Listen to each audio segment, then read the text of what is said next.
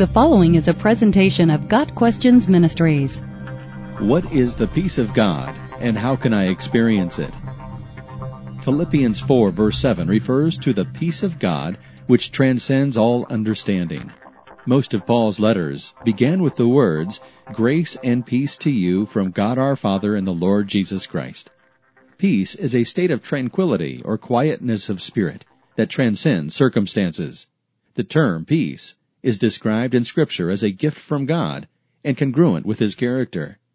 If God is peace, then to know God is to bask in His peace. The closer we draw to Him, the more of His peace we can enjoy.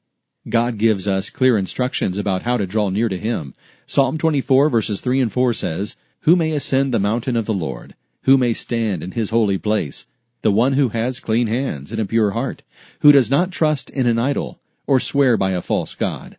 But Scripture is also clear that we cannot make ourselves clean enough or pure enough to earn the presence of the Lord.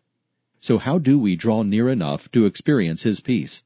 Jesus said, "Peace I leave with you, my peace I give to you. Not as the world gives do I give to you. Let not your hearts be troubled, neither let them be afraid." John 14 verse 27. We come into the presence of the Lord through His Son. When we allow Jesus' death and resurrection to purchase our forgiveness from God, we are counted as righteous. Our sins are forgiven because Jesus already paid the price for them. Only then can we have peace with God. The initial peace that comes from having our consciences wiped clean grows as we get to know God better. 1 Peter 1 verse 2 says, "May God give you more and more grace and peace as you grow in your knowledge of God and Jesus our Lord." When we grow in understanding of the depths and riches of God's love toward us, our minds and spirits begin to rest in His power and wisdom. We begin to understand that He really will make all things work together for our good. We learn that His purposes will be accomplished. Certain attitudes can destroy the peace of God. When we equate trust with the assumption that God will give us whatever we want, we set ourselves up for disappointment. The Bible is filled with examples of the opposite happening to God's people. Trust means we have set our hearts to believe God, whatever may happen. When we insist on being in control, we sabotage God's desire to let us live in peace. When we choose to worry rather than have faith, we cannot live in peace. Jesus warned us often about fear and worry. Worry is the enemy of peace. God invites us to cast our cares upon Him and then let go of them. 1 Peter 5 verse 7. Living in peace can be compared to the petals of a flower unfolding in the morning sunlight. The petals of peace in our lives unfold as we learn more about God. We discover that His character is always faithful. We experience His continual goodness. We read more of His promises. We learn to bask in His overwhelming love for us.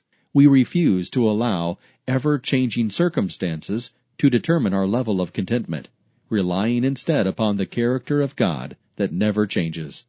When we develop a lifestyle of making the Lord our refuge, we begin to live in the peace of God.